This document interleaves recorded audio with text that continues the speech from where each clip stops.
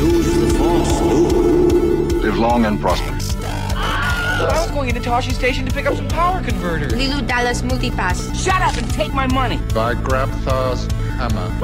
What a saving. One does not simply walk into Mordor. X never, ever marks the spot.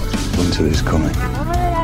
You're a wizard, Harry. Stay a while and listen. Hey, old Kermit the Frog here. Bow ties are cool. So say we all. This is a Play on Nerds. Welcome, ladies, gentlemen, boys, and girls of all ages, to episode 166 of A Play on Nerds. I'm Steve. And I'm Jarman. And this is a very special episode because, as always, it is the triumphant return of one of our absolute classics, copycat cinema. Yeah. And Jarman, what two copycat films are we talking about today? We are talking about the wonderful films Real Genius and Weird Science that came out in the same wonderful year of 1985, I believe. And boy, are they each just a slice, a delicious slice of that year. Yes, they are.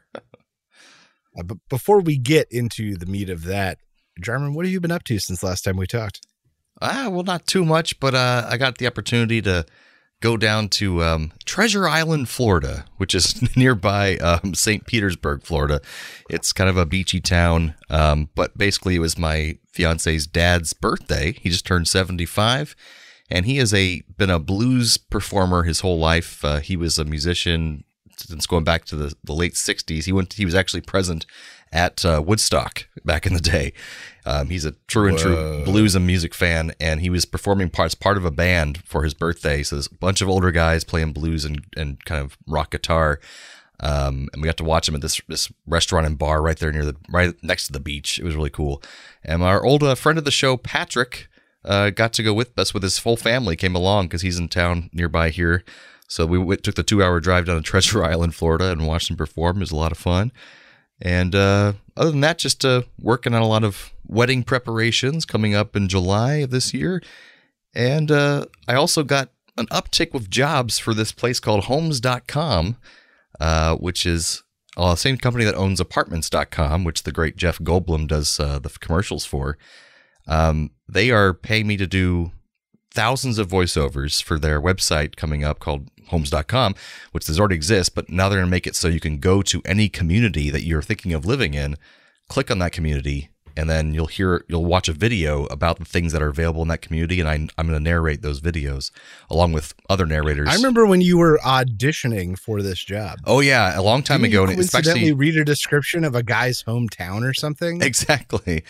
And it's weird because it's been a year in the making, and then they had to restructure the whole program, and now it's finally gotten off the ground. And it's just it's going to be changing my financial landscape too, because there's just so much work available, and it's shorter jobs for better pay. So instead of doing long audiobooks that take a lot of time and effort that give me a decent pay, this will free up some of my schedule, and I can make more money with not having to do so much hard work all day, every day. I can breathe a little bit clear because I have a wedding coming up, so it's great this popped in now. You won't have to work that corner swipe quite so hard. Exactly. My butt can finally relax. Jarman, don't turn on the red light. But anyway, Steve, what have you been up to since our last recording? Nothing, just a bunch of work. We are getting ready for a big trip. I just realized my kids might hear this, so we're going to Monterey. Mm-hmm. For a long weekend. It means Disney, folks. He can't say it, but I can. No, but if they listen to this, the jig's up, you bastard. Will they listen to this? Yes, we occasionally listen to this. Oh, no. This will come out long after that trip's done. It's okay. That's true. Because of where we're pushing this to, we'll be fine. Yeah. So yeah, so by this time, I think we'll be back from Disney. Okay, by the time this airs. Yeah, probably. Yeah, we'll be back from Disney by the time this airs. So we have kept it a complete secret from both of our children. Oh, wow. Very successfully. And we've even prepped Joyce with this narrative that we're going to go down to Monterey Bay Aquarium, which is already a 1.5, 2 hour drive. Mm-hmm. But because of the terrible storms, the roads are all messed up. And so it's going to take even longer to get there. And we're going to have to go kind of a weird way. So I really think we can keep her off our trail until we get to the stretch of highway called the Grapevine, and that's where the Disney billboards start up. And that's what I think the jig is going to be up. There are going to be so many Disney billboards that it'll be inevitable she'll figure it out. This reminds me so much of the story from that Saturday Night Live sketch about where he tells the kids they're going to Disney World. Oh no, Disney World been burned down. He said, instead of taking my kids to Disney World, I drove them to an old burned down warehouse and told them, oh no, Disney World burned down. So we're hoping we can keep it secret and keep it safe. We're trying our best, and we're getting close. Nice. And otherwise, I wrote off in my Star Wars 5e campaign. I wrote off my character on purpose and started a new one. Yeah, because originally this campaign was pitched to us as like a short, I think he said like 10 session thing. And now it has turned into a bigger thing, both between how this DM just really lets things drag kind of. So like we went through the first like dungeon, so to speak, 7 sessions. Oh my God. For one dungeon. 7 sessions. Yeah, dude. It was a little obscene. And so this has clearly become more than a 10 session thing. And I didn't design a character that I wanted to play for super long. Like I designed a Ewok monk who, in a world where everyone has grenades and blasters, limited usefulness. True. And he was fun for a while, but I just got to the point where I'm like, I have no answer for like half the stuff in this game because it's Star Wars. He's good on Endor, but that's pretty much where it stops. Yeah, if I was on Endor, I might be all right, but we're not. We're not on Endor. And on top of that, our DM, like for him, the enjoyment comes from really making these like difficult encounters, like difficult fights, and really stringing us out. Like that's where he finds joy. And there's a place for that. And I like a good tactical fight. No mind, he takes it to an extreme. So I made just the support character of all support characters. I made a doctor and I gave him every like healing, free, cheesy healing ability that you can imagine. I picked like tech abilities for him that are just going to either burn my DM's action economy or prevent him from doing as much damage. Like my whole kit is built around like slowing my DM down. You're fighting back. and keeping my teammates on their feet. Yes. So I got rid of the Ewok. I sent him to college. That was literally the story I came up with. And they got to meet a new friend who they like almost as much. There you go. What's the race of the doctor? He is a Bith, which are mostly known in Jabba's palace. Those weird guys look like they have like ears for faces. I don't know if I remember that. They're playing a horn. He's playing like an oboe. Oh yeah. Huge black eyes and a bulbous head. Yeah, that's the clue horn, and that's the Bith. I'm sure he's got high charisma looking like that. No, I mean exactly. Actually, no. Big surprise. He's a big whiz. He's an int character actually because he's a physician, which is the SW5E version is like a wizard kind of. Right. There'll be no horn playing. And for instead him. of spells, I pick like maneuvers, but they're spells. Like they're spells. But yeah, so I made like the ultimate healer that I'm sure my DM is going to immediately identify and try to punish me for. So I'm very excited. That's fun. Well, very nice. Yeah. Does that take us to some nerdy news? It sure as hell does. It's time for Nerdy News.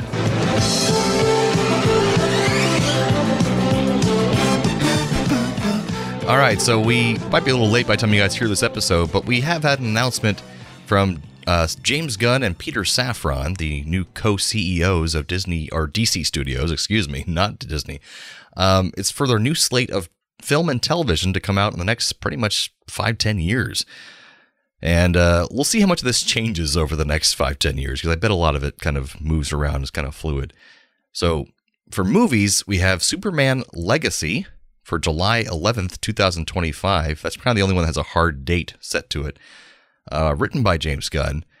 And apparently will follow Kal-El as he reconciles his extraterrestrial origins with his human family and upbringing. So they say it won't tell the origin story of Superman, but kind of him just reconciling with that. And it will be a very young Superman, is what we were told by James Gunn.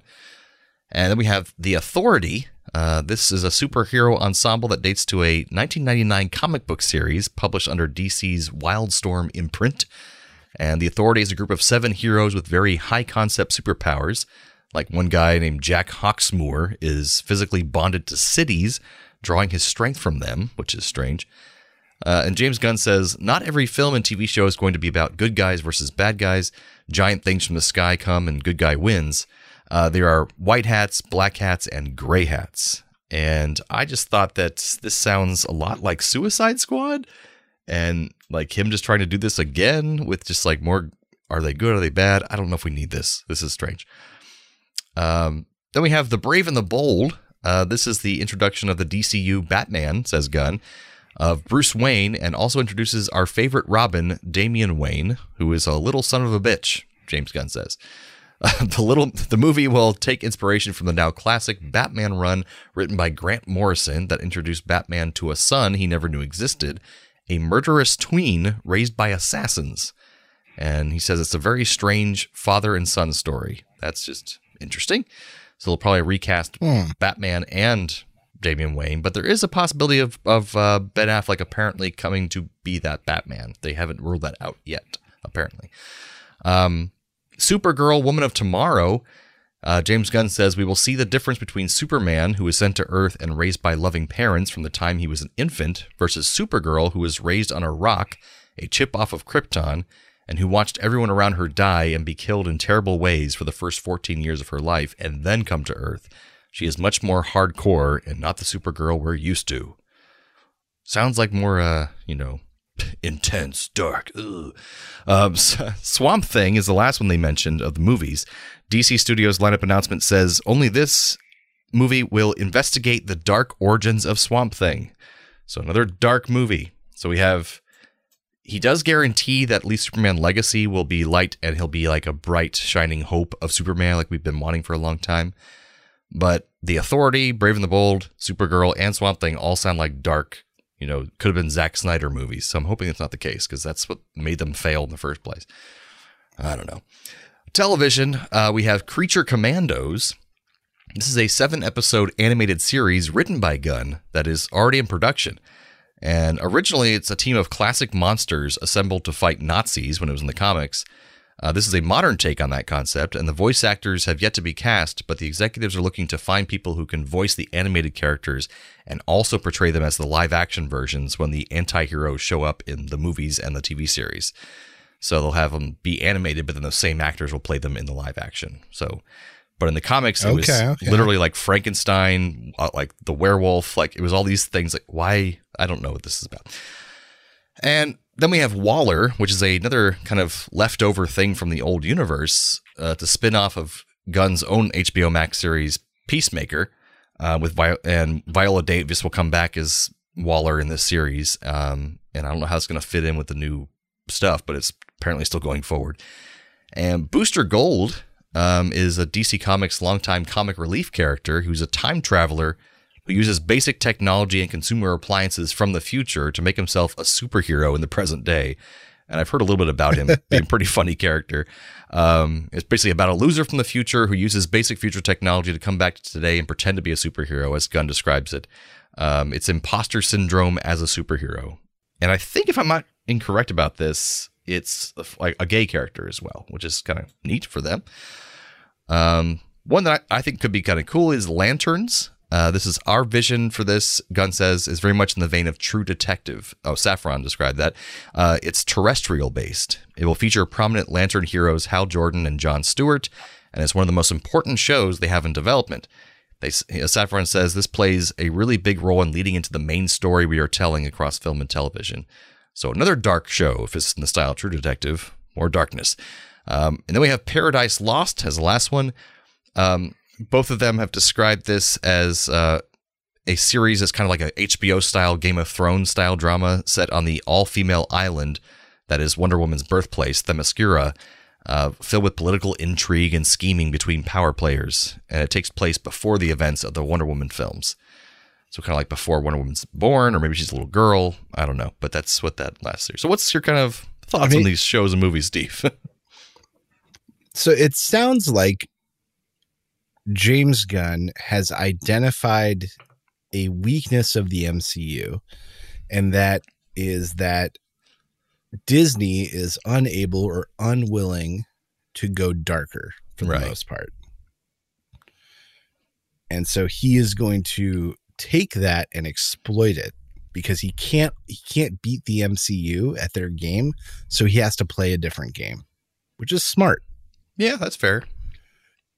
So I think that is why we're seeing so many of these what appear to be darkly inclined titles, because he knows he has to play a different game. I do like that, because it is James Gunn and he can't help but introduce comedy into things. So I think that even though they're dark concepts, there will be comedy in them to lighten them up. And he's a good writer. And so it won't be like Zack Snyder, like intensely dark, everything's slow motion. You can't see anything on the screen. All the colors are muted. I don't think he'll do that. He'll like it like dark subject matter, but still enjoyable to watch. I'm hoping that's what I'm looking for. I don't know. Possibly. But some of that sounds interesting, and I'm glad they're keeping Waller. Like, if there's one body to pull out of the burning wreckage that's the DCU, it's Amanda Waller. I mean, Viola Davis is amazing. She's a badass in that role. She's amazing. The role has been steadfast, even in like the Suicide Squad. It was like the one decent thing. I didn't see Peacemaker yet. Did you watch that? I have watched it. Worth it? Very silly. Very silly? Yes. Okay, that's good. I saw him in, silly. I did watch the Suicide Squad, so I saw him in that one, and he was funny in that. Yeah, you can't take it too seriously, and as long as you don't take it too seriously, you'll really enjoy it. Oh, good. Well, I guess that takes us on to our main segment, Copycat Cinema. That's right. With real genius and weird science. Now it's all changed. I'm falling from my heart and from my hand. Why don't people understand my intent? Weird science, magic technology. All right, let me break down Real Genius for you. All right, tell me what happened. All right, so this kid, Mitch, he's a teenage prodigy. He gets recruited by Dr. Hathaway and gets to go to the prestigious Pacific Tech. There he meets his roommate, another prodigy, the famous Chris Knight, who is super smart but really can't take anything seriously. He's like too smart for his own good. Val Kilmer, everybody. Val Kilmer. Mitch was brought in to help Hathaway with this laser project. Deadlines are looming. Mitch makes a few enemies because he's the new, youngest, smartest kid. And he tries to study, but Chris just always finds a way to like fill the dorm with ice and snow and distract him or take him to a party. Mitch meets a girl who is way older than him and wildly inappropriate. We then get a montage in which Mitch is like getting used to the rigors of academia and the project progresses. And there's a guy living in his closet, like literally a man living in his closet. He disappears in the closet. Yeah, he actually goes and investigates and finds a secret door and finds this guy like down below an elevator in a little like mine shaft filling out cards. Hathaway is under pressure from the government. He threatens Chris, saying he's not going to let him graduate unless he gets 5 megawatts out of this laser by mid-May. Mitch is burnout. Chris tries to show him how to lighten up, and he redirects the laser and leads everyone to a South Pacific themed party with girls in bikinis. One of the jerk students, Kent, tries to rat him out. Mitch and the much older woman hang out at the party. It's still wildly inappropriate.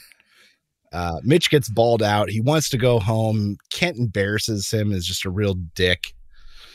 And Chris is basically like, look, you can't be like Holyfeld. He burned out at 12. He was never right again. And we can do this. And Mitch decides to stay. They get back at Kent, the jerk guy, by making him think he's hearing the voice of God, who shames him for masturbating. It was complicated. It was complicated. Hathaway tosses Chris out of the project. Mitch and Chris decide to like get the laser working, even though Hathaway doesn't approve. We get another montage in which Chris is actually applying himself and furthering the project, studying hard and headed towards final exam, but the laser still isn't working. They finally meet the man in the closet, who reveals that he's entering the Frito-Lay's sweepstakes and expects to win 33% of all the prizes, which I thought was weird. Mitch goes to his room. There's an older woman there who attempts to rape him. I'm sorry to laugh, but it's true. Like, as I was watching it, I was like, there's no good way to dress this up. An older woman attempts to rape him. It's not explained either. Mitch, yeah, not explained. And then, like a scene later, Mitch presumably has fought his way free of this woman. And instead of calling the police, goes to Morgan's room, another adult woman. She then engages in inappropriate acts with the minor, and presumably he is then raped by her. Oh, God. Jesus. Oh, my God. I wish I could dress this up different, but it is so messed up. At least she's college age, though. They're both in college with that girl. Yeah, but he's like 15 and she's 19. Oh, yeah. He's in college too early. I forgot about that.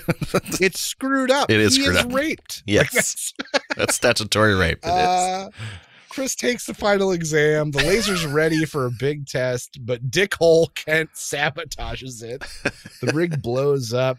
Chris has a eureka moment that if he freezes the sample, the laser will work because of science reasons. The laser worked. Everyone celebrates. Holyfeld shows up and explains that they've been working on a weapon this whole time. Chris races back, but everything's been taken from the lab. The group then conspires to perform some treason. It's just a little bit of treason. To go and sabotage the laser. They change its targeting, and then they go to Hathaway's place and do something. Like, you're not really supposed to know. So then it's the test of the laser. It fires, but it doesn't go where it's supposed to. It hits Hathaway's place, which they filled with popcorn, and he hates popcorn, and his like house explodes with popcorn. Children play in the popcorn. Halliday finds his house destroyed. His contract with the military is presumably canceled, and everyone lives happily ever after.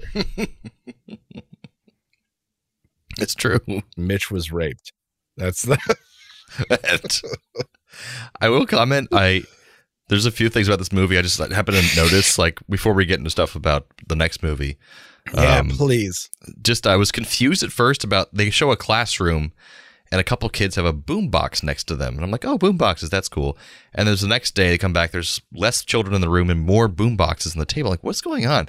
And I'm realizing that it's kids recording the lecture that the professor's giving on their boombox to listen to the tapes later so they can hear the lecture. I'm like, oh my God, that's such a weird little time capsule moment that like they had to record with a giant boombox because they didn't have like phones to record or like a small tape recorder or something. It was a very interesting moment. Well, not only that, then I love the progression of that. It's in my notes where he goes and there's like one kid leaves a boombox, and then it's later in the semester and he goes and he's like one of three kids and there's a bunch of boomboxes. Yeah. And finally he goes, and then the professor has set up a reel-to-reel, which he plays. Yeah. And then their boomboxes are recording a recording of the professor. That was very meta moment. That was such a brilliant progression. That was really funny. Brilliant. And I like how Val Kilmer is basically like the Van Wilder of this generation, of that generation, because he's like equal parts charming and annoying at the same time. Like he's basically like the Van Wilder of the 85. Absolutely. And there were so many montages, like you said, that was really amazing. And like I love there must have been something cut from the film because that woman who basically is like gonna rape him, the older woman who's in his room, is not explained. Doesn't really make a lot of sense. Oh, she is. She is explained. It's earlier. Val Kilmer, because you might not recognize her. Right at the beginning, Val Kilmer's character goes to an interview, which he like bombs on purpose. And the secretary, I think it was the secretary, because she met all the geniuses of the world or something like that. She wants to sleep with all the smartest men in the world. That's right. And he's like something for her to collect. And she's there to collect / rape Mitch. A 15-year-old. Yeah, dude. But yeah, that's just a couple things I want to mention before we move on. Some notes I had taken while watching this film, and we'll get into more later. But yeah, that's real genius. So what happened in Weird Science? So Weird Science, we meet these high school social outcasts and nerds, Gary and Wyatt, as they're being pantsed by two bullies. They get humiliated in front of their cheerleader crushes that are in front of them. So they go home, and out of wanting to boost their confidence, wanting to be more popular, and wanting to be able to figure out women, and they're inspired by watching Frankenstein on TV, Gary convinces the nerdier Wyatt to somehow make a virtual woman and infuse her with everything they want in a woman. And to make the science complete, they scan photos into a computer of things they want, like rock stars, Playboy pinups, and for some reason, Albert Einstein. So they want a smart, attractive woman. I respected that at least. And they also hook up electrodes to a Barbie doll and put bras in their head. And they also light candles in a ceremonial way. So there's kind of a magic element to this, not just science, but also magic mixed in with science. But to power everything up, they're going to need more power than their house can supply. So they hack the nearby power plant. And this causes weird lights in the sky and lightning strikes. And then boom, Kelly LeBrock, the model, comes out of their bathroom looking like a sex bomb. And she apparently has unlimited magical power. She's basically a sex genie, basically. That's not wrong. Yeah, it's not wrong. For some strange reason, instead of immediately having sex with her and them, which is, the male fantasy here going on, she takes them to a jazz and blues dive bar, which I don't really understand. Gary gets super drunk. He's like the weird, crazy one. And they drive home eventually in her magical pink Cadillac that she created. And when they get home, they run into Bill Paxton, who's Wyatt's older brother, Chet, who threatens Wyatt that he'll tell his parents that they came back so late unless he gives him a bunch of money. And for some reason, the boys pay him instead of using their magical genie against him at this point. I don't know why. And for some reason, they then go to the mall, but they separate from Lisa, who's what she's calling herself, Lisa. And but the same bullies from before that pantsed them now pour ices on their head, and Lisa's nowhere to be found during that time. But later she gives flirty eyes to the bullies and tells them that there will be a party at Wyatt's house and they should come. And they're mesmerized by her, so they say they'll come. And she drives away with Wyatt and Gary in another imaginary Porsche that she's created. Lisa then insists to them the boys need a party to loosen up because they're too uptight. And for some reason, she then goes to meet Gary's parents, and they don't take to her very well, so she threatens them with a gun and then tries to wipe their memory of her, but accidentally makes Gary's dad forget about him entirely. So he doesn't know he's a son anymore. It's our son. It's Gary. What the hell are you talking about? So we're back now at Wyatt's house, and his parents are out of town, and his brother isn't there, so they throw a party. And tons of people show up, and this makes Gary and Wyatt very nervous, so they hide in the bathroom. And Lisa is ignoring them and partying with everyone else. She's a terrible sex genie slave. The girls they originally got embarrassed in front of, that they had crushes on, show up in their bathroom, and they have an awkward interaction with Gary and Wyatt. But then the girls' boyfriends show up, and they are the same bullies that have been plaguing Gary and Wyatt for this whole movie. And one of them is Robert Downey Jr., by the way, which is kind of cool. The bullies convince Gary and Wyatt to not be selfish and to make them a magic genie girlfriend as well. But the second time around, they go up to the bedroom, try this again, but they forgot to hook up the Barbie doll. So instead, the electrodes were sitting on a Time magazine with a nuclear warhead on the cover. Lisa shows up just as they activate it to scold them for misusing their magic science to impress their bullies. But then a missile appears from that Time magazine and slowly bursts up through their house, all the way to the second floor. And then Wyatt's grandparents show up at the party, and Lisa paralyzes them and puts them in a cupboard. Lisa comes up with an idea to boost the confidence of Gary and Wyatt in a way to make them look good in front of their friends. She creates a mutant cyborg biker gang that crashes the party by driving like motorcycles into their house. The bikers take the crushed upon cheerleaders that they loved before and hostage. So Gary and Wyatt finally stand up for themselves and for the cheerleaders. And with the fake gun that she used before, the bikers drive off, causing the cheerleaders to immediately fall in love with them. And so they sleep with them in the same room, apparently. And the next morning, Bill Paxton comes back, brother Chet, And he's about to go crazy with how bad the house looks, is threatening to bribe Wyatt again.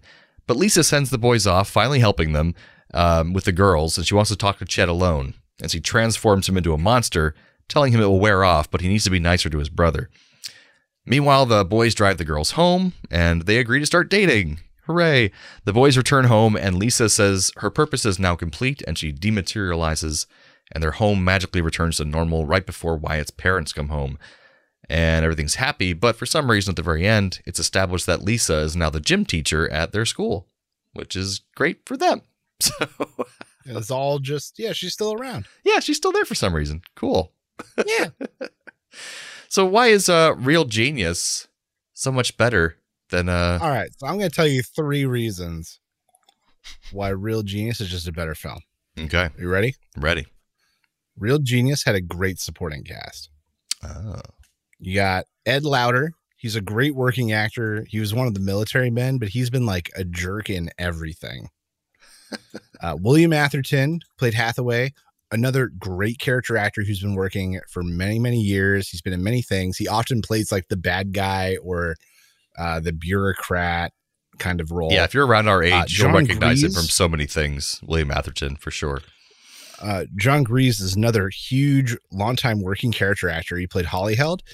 And he is currently seeing a renaissance because he's on the wildly popular White Lotus. Ah, yes. Yes. But he's been around and been acting nonstop for years, for decades. Mm-hmm.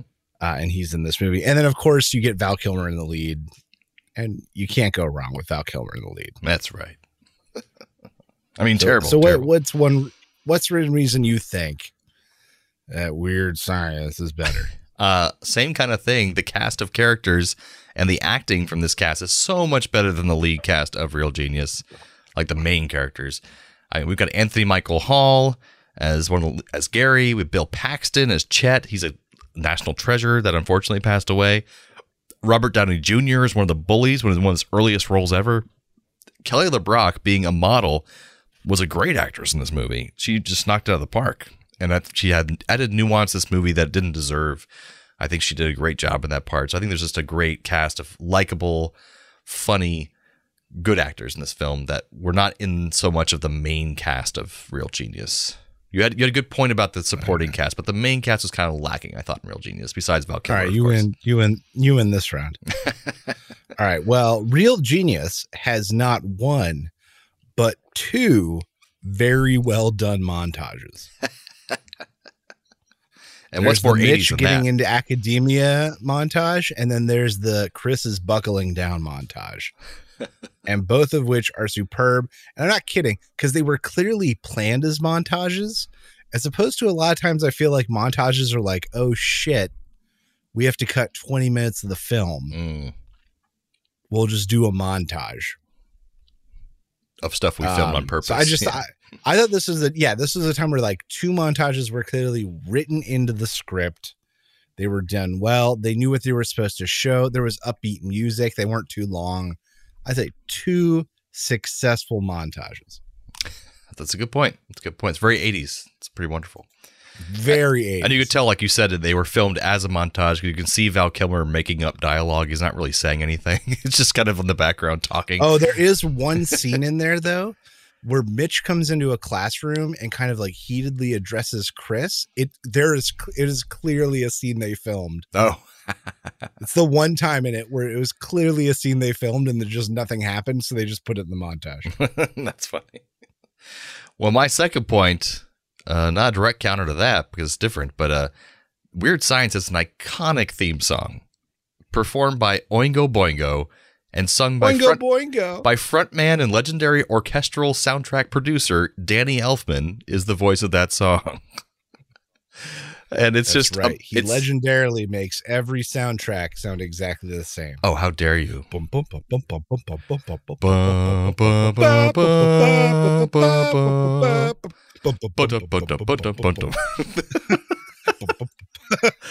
either way, this song is iconic. It'll get stuck in your head. Weird Science.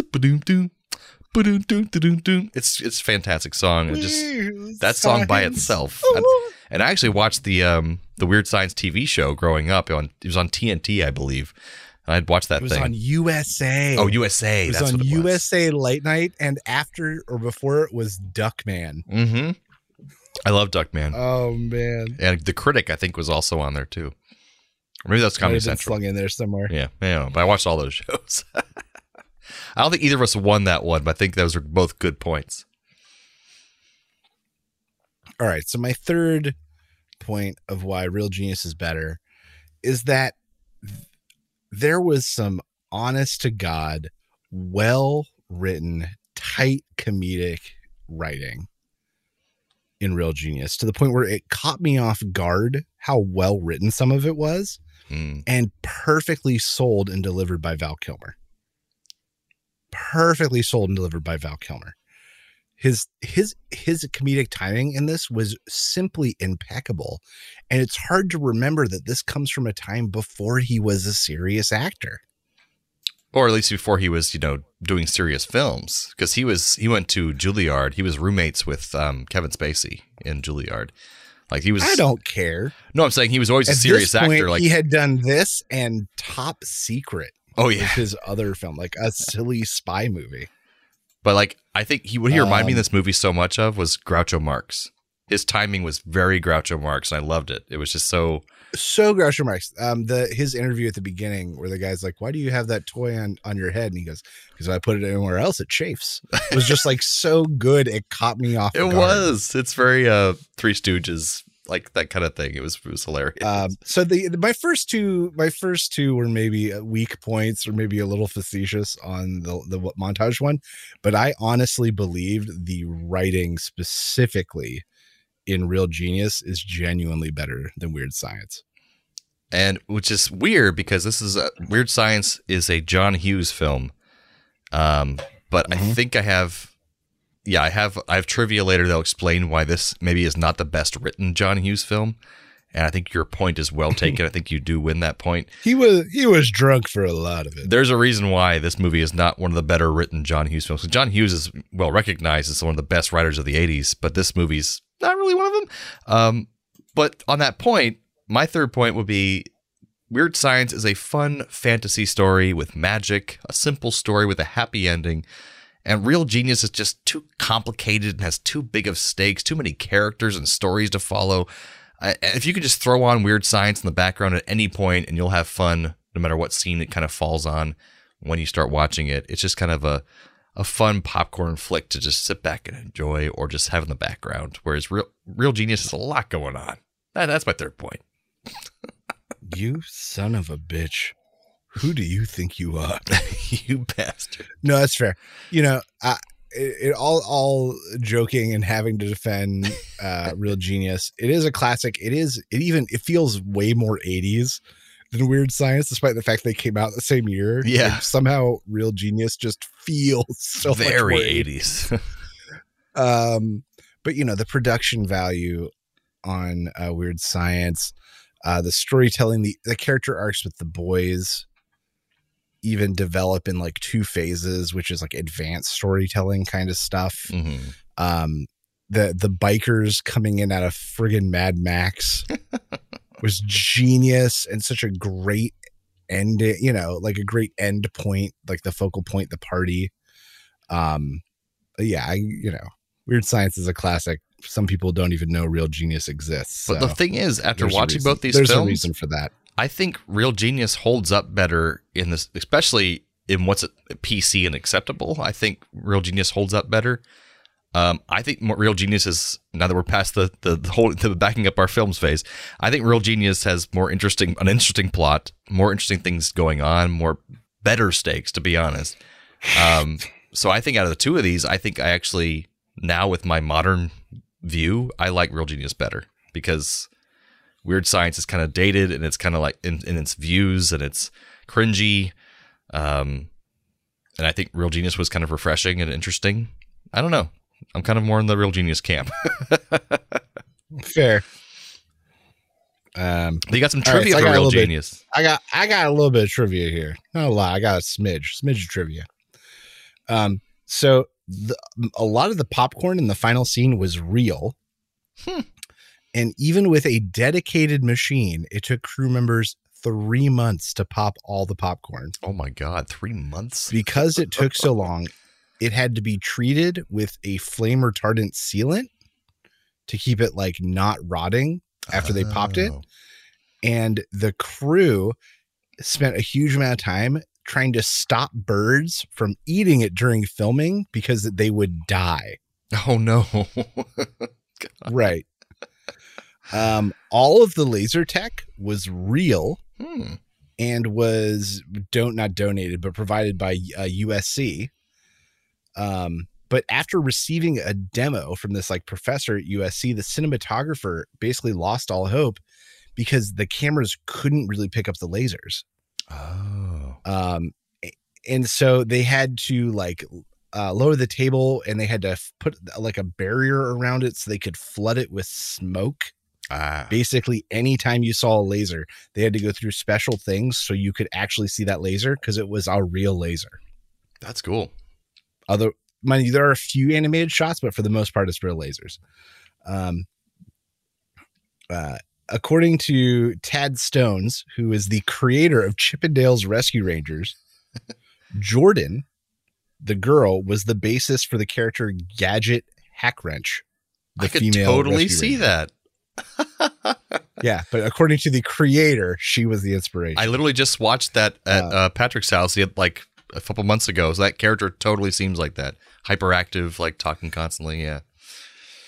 And the story writer for this was a guy named Neil Israel, and he also wrote all of the Police Academy films. Oh gosh. Look Who's Talking Too. And then he became a director, directed episodes of The Wonder Years, The Clueless, the TV series, Lizzie McGuire, and one of my all-time favorite movies, Surf Ninjas. I remember that movie.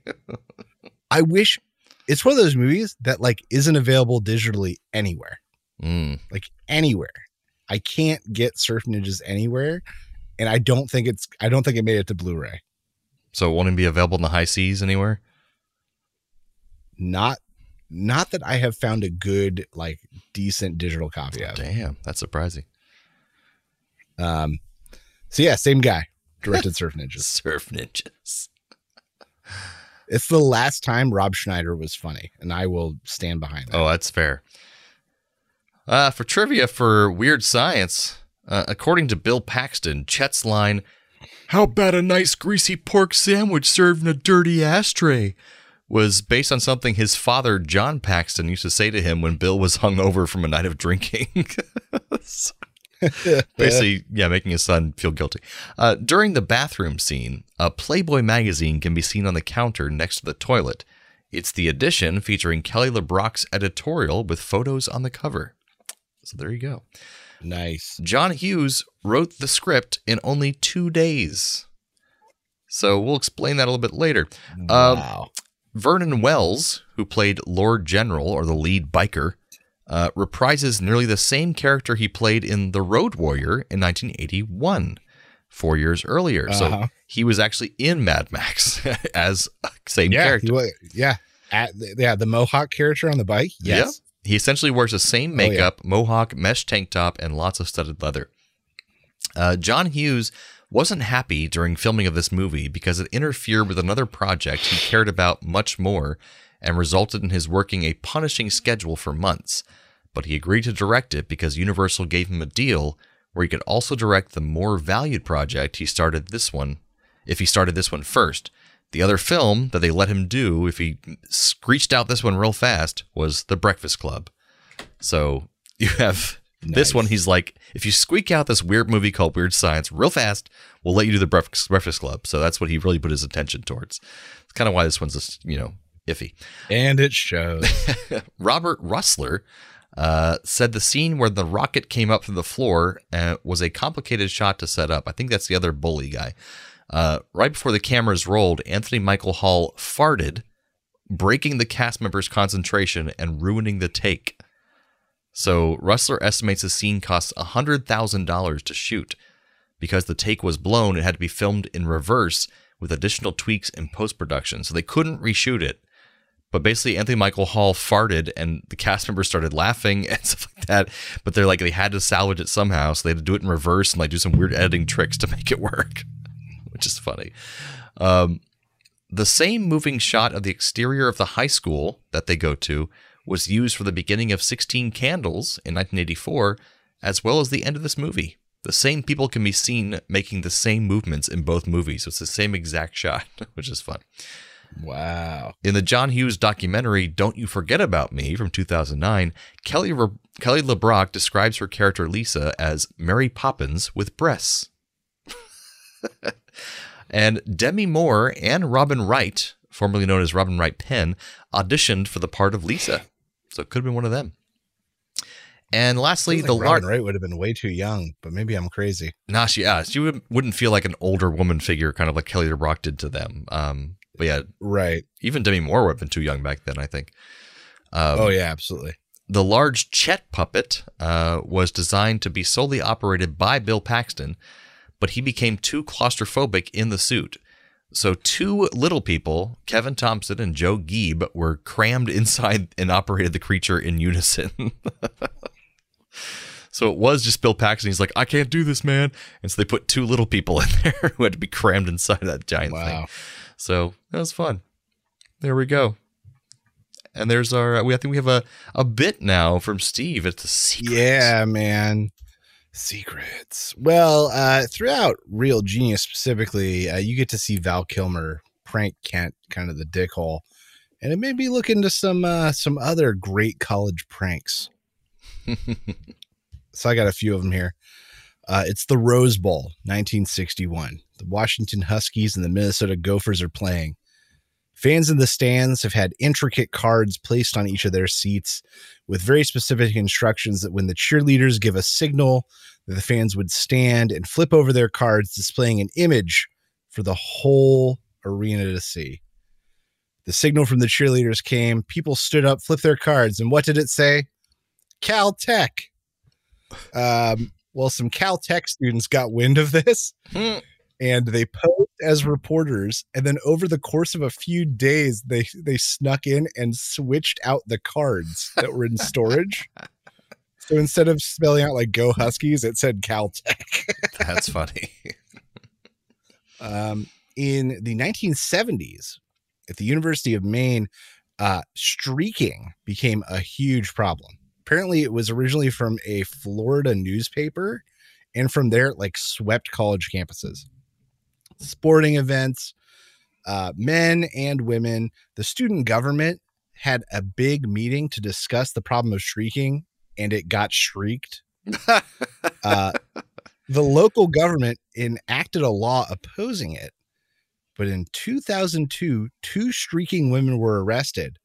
But then when it went to court, the judge ruled it was legal for women to streak in Maine because their genitals are on the inside. What the hell? That was declared in 2002. The streaking law does not apply to women. Wow. And then in, I think this was the 70s, there was the Central African Republic, or Centrafrique, which I'd never seen before.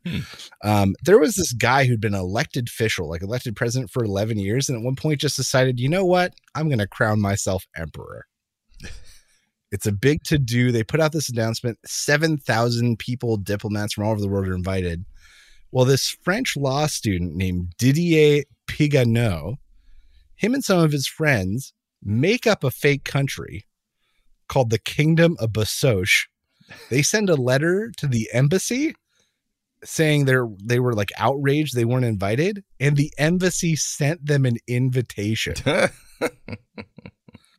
So this guy, Didier, and his girlfriend at the time made their way to Central Africa and went to the coronation of this emperor as the king and queen of Basoche.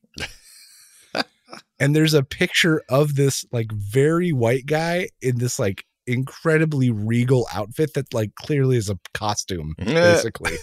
Oh my God, I gotta look this up. That this actually occurred. So yeah, those are just some of the best college pranks that I could find, and the most interesting. I love it.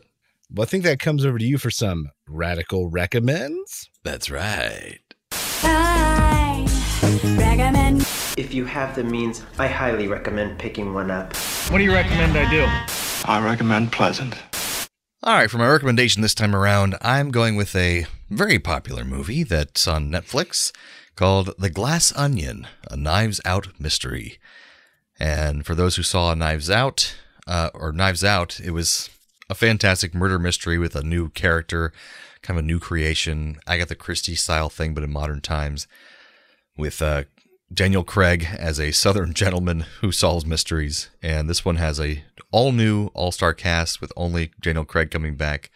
And it's just a very fun romp. Did you see this, Steve? I have not. I've heard good things, but I have not. Yes, it's a lot of fun. Did you see the first one? No. Oh, okay. Well, you got 2 kids. I understand. Not a lot of time to be watching random movies. But if you guys do eventually a chance to watch Knives Out first, I'm very familiar with Paw Patrol. I'm not sure if that helps me out here. Oh, give me a break. You get a lot of time to watch Real Genius and Weird Science. Yeah, I know, but I have homework for those. That's true. But yeah, they're just fun murder mysteries, and I think the first one was a little better done, but the second one was almost more fun than the first one.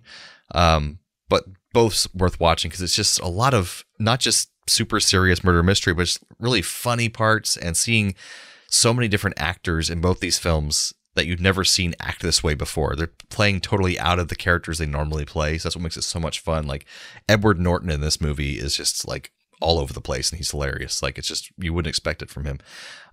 So definitely worth watching. And it's a little bit long. So Jolie and I had to watch it over 2 sittings because we're just like, we had to go to bed and then watch it the next night because we get like an hour and a half each night to watch something. That's about it.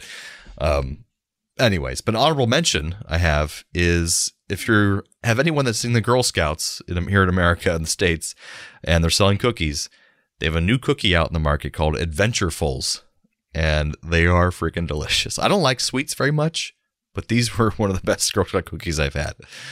So look them up, folks. So what's the deal with an Adventurefuls? Oh, I gotta look it up now. An indulgent brownie-inspired cookie Yes. topped with caramel-flavored creme and a hint of sea salt. That does sound delicious. That's why I like it so much too, because sea salt makes it not as sweet, because I'm not a big sweets guy. And Jolie went crazy because she has middle school. She teaches middle school, and like she has so many girls that are vying for her to buy their Girl Scout cookies. So she got like 5 boxes of Girl Scout cookies. So she tried out the new one, Adventurefuls, and was like, "Oh my god, this is actually really good." So, anyways, little honorable mention there. I'm a tag-alongs man. Tag-alongs are good. Yeah, I like all of them: the samosas, the Thin Mints, the peanut butter, whatever the hells they are. They're all good, but only in moderation because I don't like much sweet stuff. I just can't do it. That's fair. That's You know fair. what I'm saying? Yeah. So I think that I brings think us it takes us some on to some trailer reviews. trailer reviews.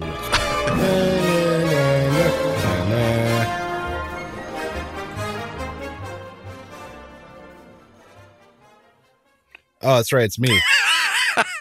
I'm going to leave that in. 'Cause that's hilarious. This episode's backwards for me. Like this whole time I've been off. Because I'm like, oh, it's an even one. That's German. So I chose the final trailer for Shazam 2. Shazam.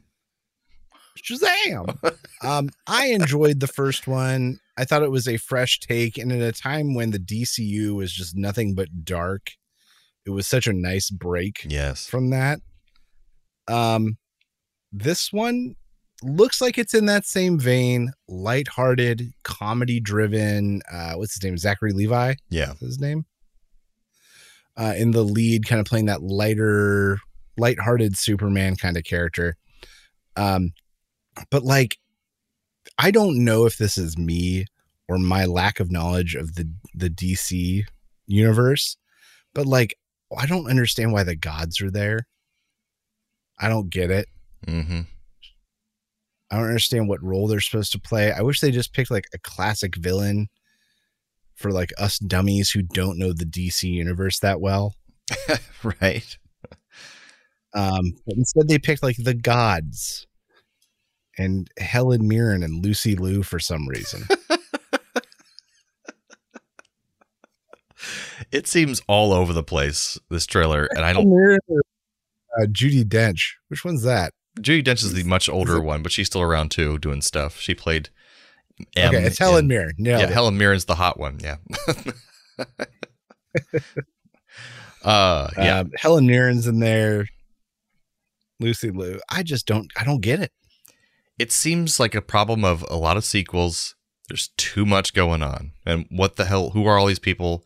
Also, if the gods are destroying Earth, where is Superman, Batman, Aquaman, Black Adam now, Wonder Woman? Where are they? Like, what is going on? Like, how are they going to explain that away? I'm very curious. I hope they just vaguely explain it, like they did with the Eternals.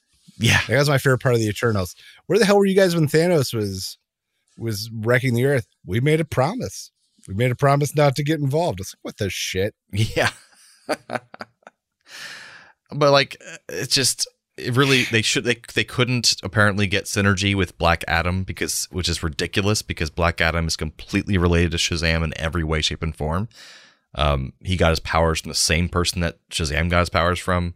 He's actually in this movie.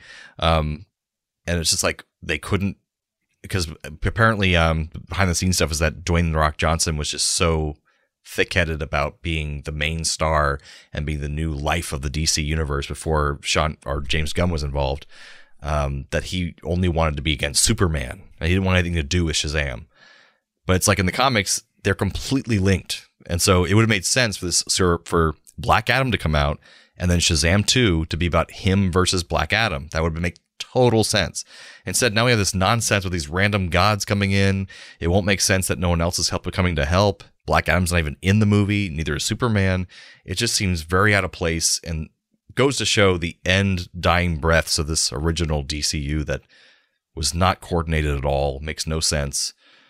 And also doesn't help that Zachary Levi, stuff has come out recently about him being possibly an anti-vaxxer. He's been on the Joe Rogan show saying he's super into Jordan Peterson, which is this very problematic transphobic guy who's speaking a lot. And so we already knew that Zachary Levi was super Christian, but now he's getting worse with all the stuff he's saying. So it's just like, this movie, I don't have much hope for it, to be honest. I love the first one, like you said. I liked it, but yeah, like there's way too much of a dragon in this trailer. Mm-hmm. It's like a third of the entire trailer are shots of this dragon. And he calls her Khaleesi, the one who's like controlling the dragon or whatever. Yeah, like clearly Helen Mirren's character is killed off because there's a point in the trailer where you just don't see her anymore and then it's all Lucy Liu. That's very possible, yeah. So I can tell you right now, like, they're there to avenge, but then Zachary Levi's character convinces Helen Mirren not to destroy the Earth or whatever, and she goes and Lucy Liu's like, no, we have to, and she fucking kills Helen Mirren. Guarantee it right now. You're probably right. Seeing any of the film. Spoilers. I can tell you right now that's what's going to happen. I bet you're right. Not because I'm a genius. It's because of lazy script writing and a poorly constructed trailer. That's the thing. I think they took a very original, fun first film, and this one's not going to be anything like that. It's going to try to be silly and fun, but it'll feel really forced, and this trailer did not look good to me at all. And yeah. So I'm going to give this one Raul Julia sitting on the couch, and the trailer for this just finished, and he just kind of goes, yeah. And then Gary Busey's on the couch next to him and goes, huh? And Raul goes, I said, yeah. Oh, these roommates are wonderful. That's what I give this. So I have the two of them sitting on the couch, and they both watch this trailer, and Gary Busey just lets out a giant fart and goes, and Raul Julia says, you're right. That checks out. Because this movie looks like one big fart from Gary Busey.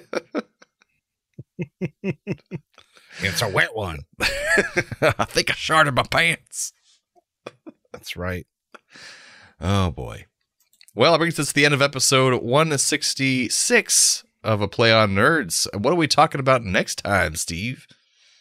Well, next time, in honor of Shazam 2, which we just passed back. Yes, we did. We are going to be watching another predecessor film about kids lightheartedly learning to use their superpowers, and that's the Kurt Russell classic, Sky High. Oh, yeah. That's going to be a good Which old time. I've been looking for an excuse for us to review for years, and it finally happened, people. But you come on back for that and be our nerdy audience. We'll be back for that and be your nerdy co-hosts. Thanks again, Internet. Stay nerdy, my friends.